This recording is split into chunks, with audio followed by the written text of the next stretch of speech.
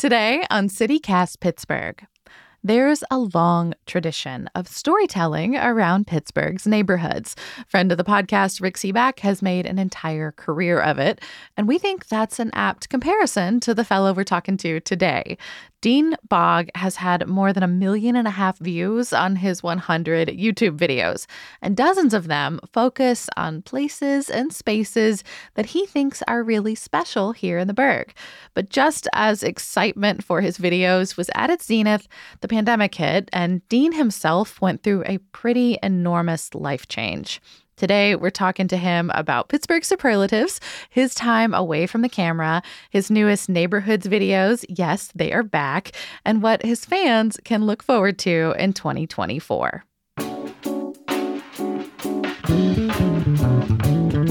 It's Wednesday, January 3rd. I'm Megan Harris, and here's what Pittsburgh is talking about.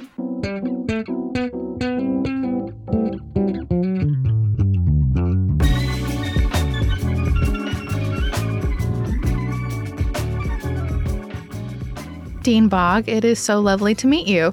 It is lovely to meet you as well. You're from Jersey originally. What brought you to Pittsburgh in the first place? Just Pitt. You know, I came out here on like the gloomiest winter February day with my mom. It was like 29 degrees and it was raining, and we toured the campus, and like I immediately knew it was kind of where I wanted to be. It was like all of the intangible elements that make up a place. It just felt right. I'm glad Pittsburgh gave you an appropriate picture of what you were walking into, weather-wise. Right. You know, it was like if I like it this much on a terrible day in February, I'm sure I'll like it in the summer and fall and whatnot. Well, I want to talk about, some of your early filmmaking work. You started releasing these beautifully immersive short documentaries about Pittsburgh neighborhoods on YouTube, I guess about 4 years ago now. What got you so invested in exploring these spaces and then documenting them for other people? You know, when you go to Pitt, you are spending 99% of your time on campus. So I was kind of like, I'd gotten a bicycle and I was starting to explore Pittsburgh, and I would go out and just have the best time, and kind of decided like, I'm having all these wonderful experiences, like it would be worth documenting some of this and sharing it with people and trying to capture it and just turn. I was so in love with the city because, and coming at it from an outsider's perspective, it's a little harder to like feel that your hometown is magical. Mm-hmm. And I think because I was new to Pittsburgh, I was seeing it with fresh eyes and seeing like the wonder of it all. And now Pittsburgh feels more like home. So I've like had to find like different sources of motivation. Did you have a goal when you first got started doing these short docs? Well, the goal originally was to do 5 neighborhoods. Yeah. I think the goal was to make something that was watchable, make something more so for an audience. I had been making a lot of these like kind of just experimental videos, and I kind of wanted to take everything that I had learned from those experimental videos and kind of this like style that I was defining and put it into something bigger that was meant to be, package it for an audience, make something more watchable, and also just showcase the city that I had, come to love so much. Yeah. I mean, the first official installment of Neighborhoods, I guess, was Bloomfield. What made you pick that one? It seems hard to pick a neighborhood when there's 90 to choose from, 90 official ones to choose from. I think Bloomfield was probably like one of the first places I explored. I was like spending a lot of time at Cranick's Bike Shop, and it's close to Oakland. It's like I was living in Oakland at the time, like having just graduated from Pitt, and there's also just a ton going on there, and it is a really, really cool neighborhood, for lack of a better word. And it was a favorite neighborhood of mine. So it was like a place that I wanted to spend time. And I felt like it was a good place to start. It's also kind of smack dab in the middle of everything. Yeah. What was your creative process when you first got started? Because like, again, with that pace and, I admire like the work ethic you were putting in. Because like some of those videos, you're wearing the same outfit in every shot. Like, did you do them all in one day? Definitely not. I definitely would wear, I would have like a weekly outfit that I would put on. I think it was like go out, gather footage, and kind of think and talk to people and figure out like what I wanted to say about the neighborhood. And a lot of times when I would go out and ask somebody for an interview, they would say, I'm happy to talk to you, but I don't want to do it on camera. So like I would be able to gather information from them as well. And then I can kind of try to get a sense of how everyone is feeling about the place, what's going on at the place, and then kind of write my little, script, and then go, filming myself talking was usually like the last thing I would do. Yeah. Did you Google a lot beforehand? Like for neighborhoods really well, that's one thing. But like, for example, I'm thinking of your Dormont one. Like it's very clear that you didn't have like immediate familiarity with that. Like you felt like watching it feels like you're discovering it alongside you. I definitely did some Googling, but not that much. It was more so that I would meet someone that would kind of crack the neighborhood open for me, and they would be able to connect me to people, tell me about places, tell me where to go. One of the things I would often ask people is like, what would you want to see in a 15-minute documentary about your neighborhood? Like, what should I put in here? Who should I talk to? It usually didn't take that long before I met someone who was like the unofficial mayor of the place, or like could connect me to the unofficial mayor of the place. Did you feel like a spark or something? I don't know. I'm not trying to romanticize it, but like at what point do you feel like okay, I got enough. Like I feel like I know the essence now. I can do this. There were definitely like a lot of times where I would be leaving a neighborhood, like pumping my fist in the air and like howling on my bicycle, just like full of endorphins and adrenaline and the sense of accomplishment. That was like, those were pretty far and few between. Most of it was not that exciting. So you did these interviews and you connected with these, unofficial mayors. It seems like reception was really positive online, at least most of what I've seen. What about people from the neighborhoods? Like, did anybody ever watch it and get back to you and have feedback of any kind? Feedback was typically positive. One of the not so great things about the project is that I would especially when I was doing it weekly, I've kind of started taking a longer approach to the project lately. But when I was doing them weekly, it was kind of like I would spend a week in the neighborhood, get to know people really well, and then leave and move on to another neighborhood and, occasionally go back. But, you can only maintain connections with so many people. People would definitely send notes, and I try to I've been trying more so to distance myself from any sort of reaction, whether a video gets a lot of views or doesn't get any views, or if the comments are positive or, if they're not. Just trying to kind of distance myself from that and focus on the process of making them more. You'd done what, like 15, 16, 17 of these videos before the pandemic? Is that about right? Yes, I think I had done like 17 before COVID hit. Yeah. And then at the beginning of the pandemic in May of 2020, you have this climbing accident that shattered a very important bone in your foot. Because you've talked about it on YouTube. There's a very long video that explains the whole thing. I hope people watch it. But how has that changed kind of how you see things? Because it does force a different pace to life, I think. Yeah, absolutely. That's a good way of phrasing it, is that forces a different pace to life. Yeah, it changed like everything pretty much. It changed, I think, like my desires shifted from like looking for self-fulfillment and like looking to go and be an artist and make these videos and like really push myself, to wanting like a bit of an income and like a support system and like a cozy house. I think I was less like hungry to go and get after it, and more so just like looking to, like cover my bases and spend time with my friends and kind of slow down.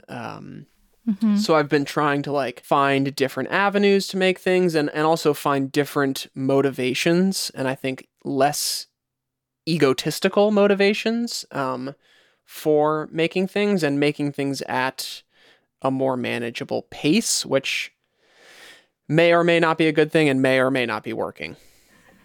Well, do you think they're working? I mean, I feel like you're the most important piece of that to decide whether it is or it isn't. I guess so. I think I guess it felt very good to kind of continue to put some episodes out this summer. Since Because the you weather came back after that 3-year hiatus. Yeah, it was kind of like, I felt almost like the Neighborhoods format was so stale, and I didn't want to just keep making more Neighborhoods, but at the same time, I had no better ideas. So I was like, you know what, let me just start where I left off and then let the work evolve from there. So it felt really good to put some things out again and to try some different things.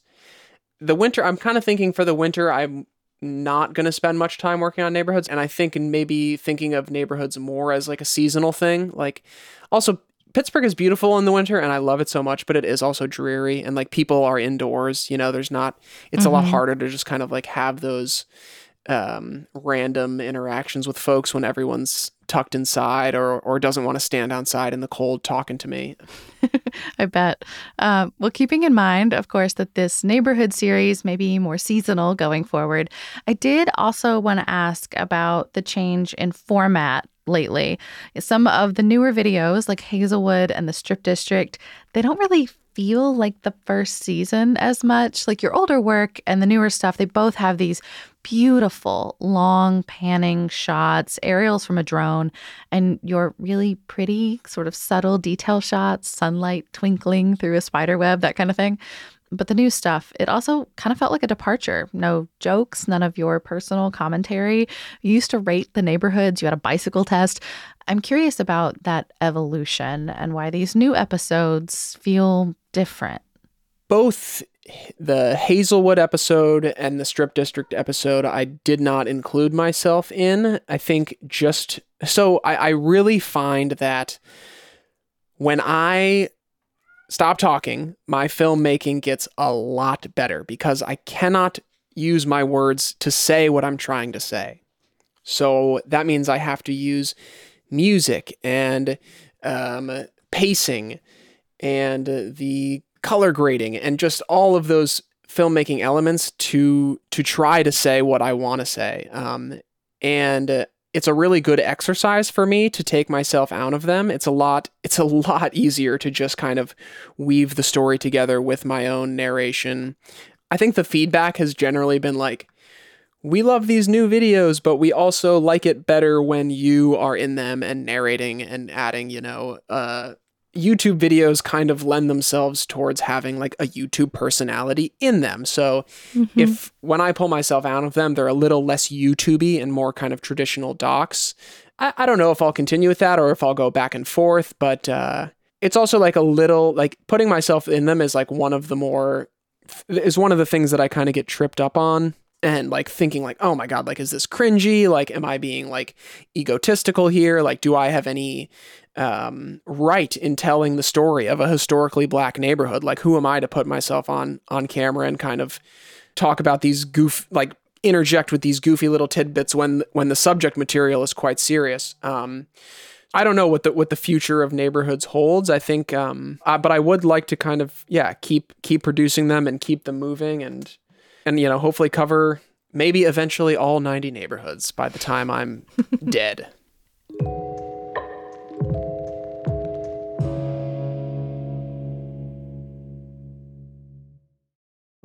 Hey, Pittsburgh. Behind those stately red doors on Bingham Street, the brilliant minds at Pittsburgh's City Theater have a brand new stage show for you.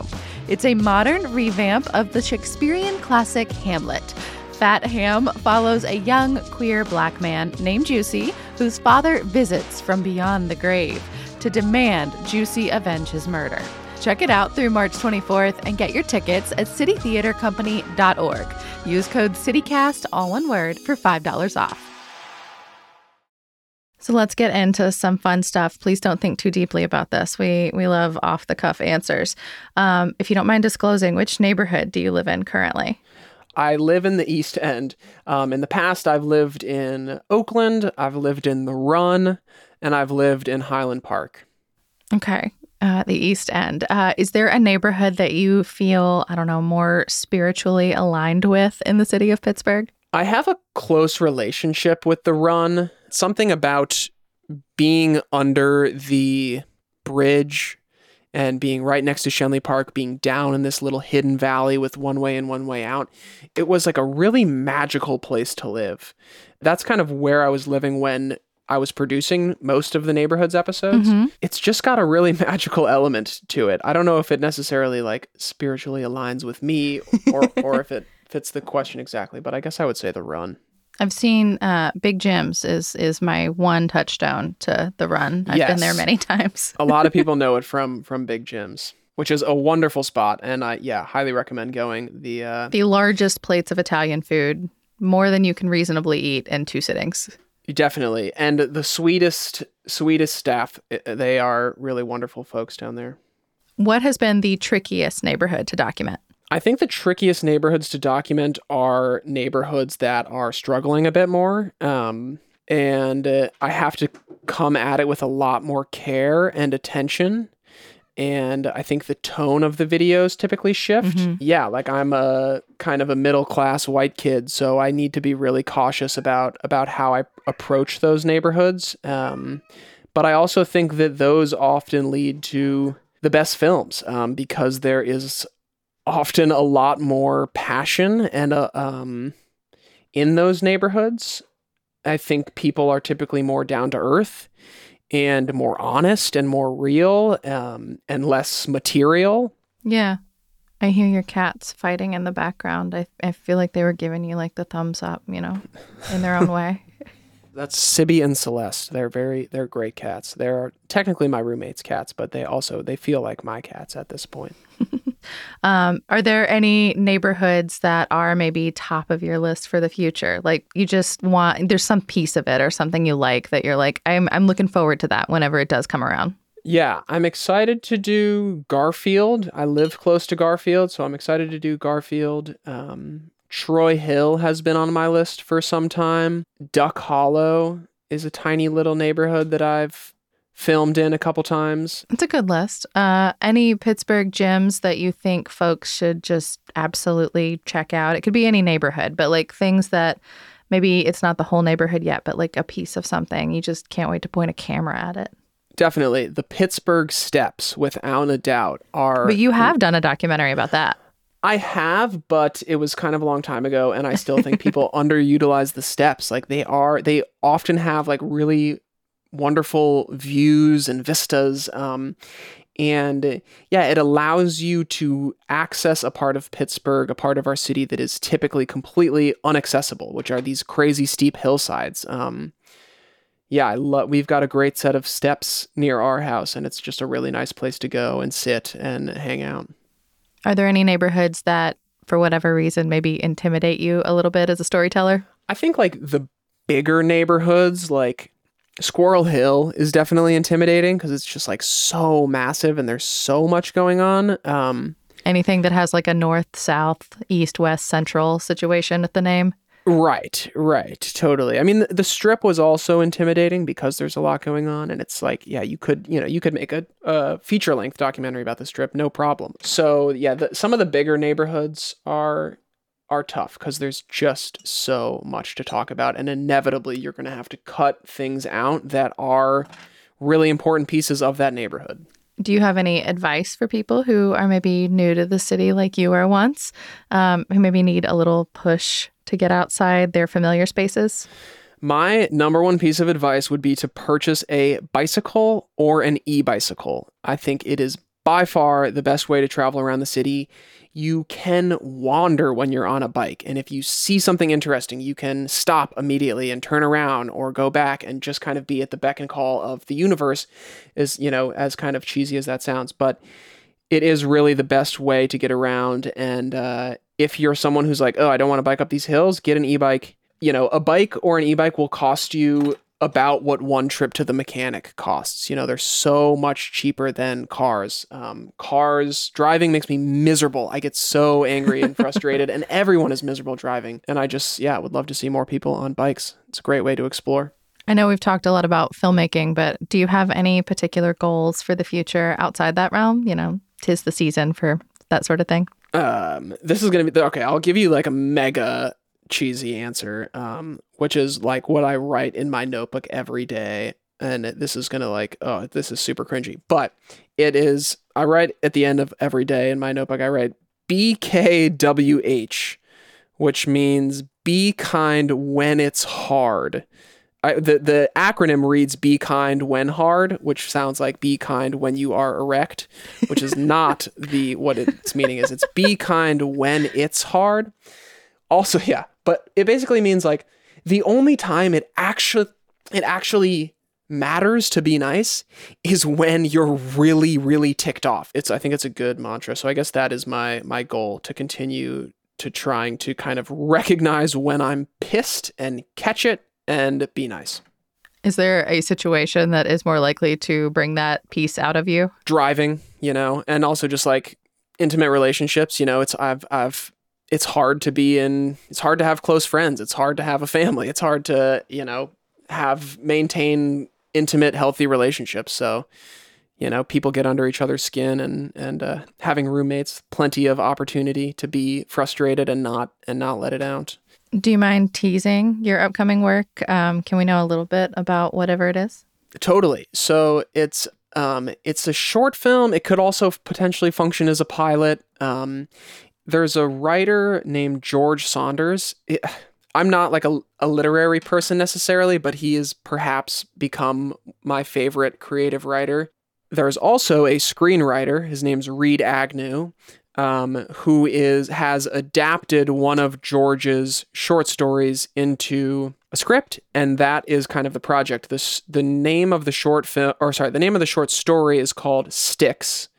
I'm not sure if we're going to use the same name for the short film. Yeah. It's about kind of a depressed dad who's, using the language from the short story, is his only concession to glee is decorating this metal pole in this front yard. It's kind of his one creative outlet.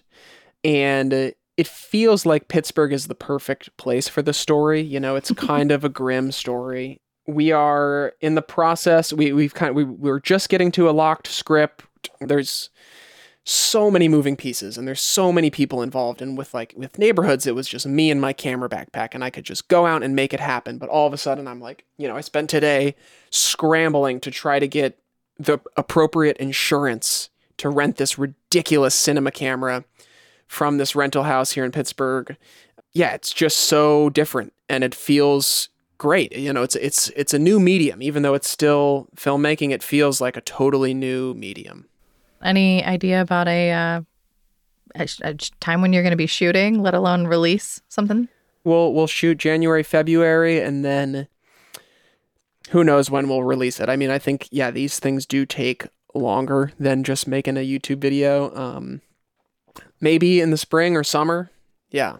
Is there any way that you would like people to participate, maybe in what you're doing, like to interact with the videos or support you in some way?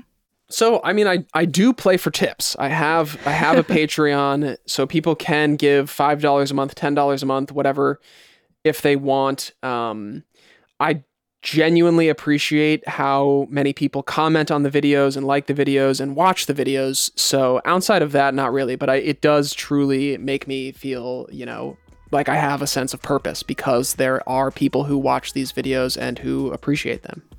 And we'll make sure we link your Patreon in our show notes, and people can find your Neighborhood series and more on YouTube. Dean, thank you so much for sharing so much of yourself with the city and with CityCast Pittsburgh. Thank you so much, Megan, and thank you, Sophia. That's all for today here on CityCast Pittsburgh. If you like what producer Sophia Lowe and I did here, please recommend the podcast to someone. And if you're already a huge fan, consider becoming a member. You can find all the details on ad-free listening and more at membership.citycast.fm. We'll be back tomorrow morning with more news from around the city. Talk to you soon.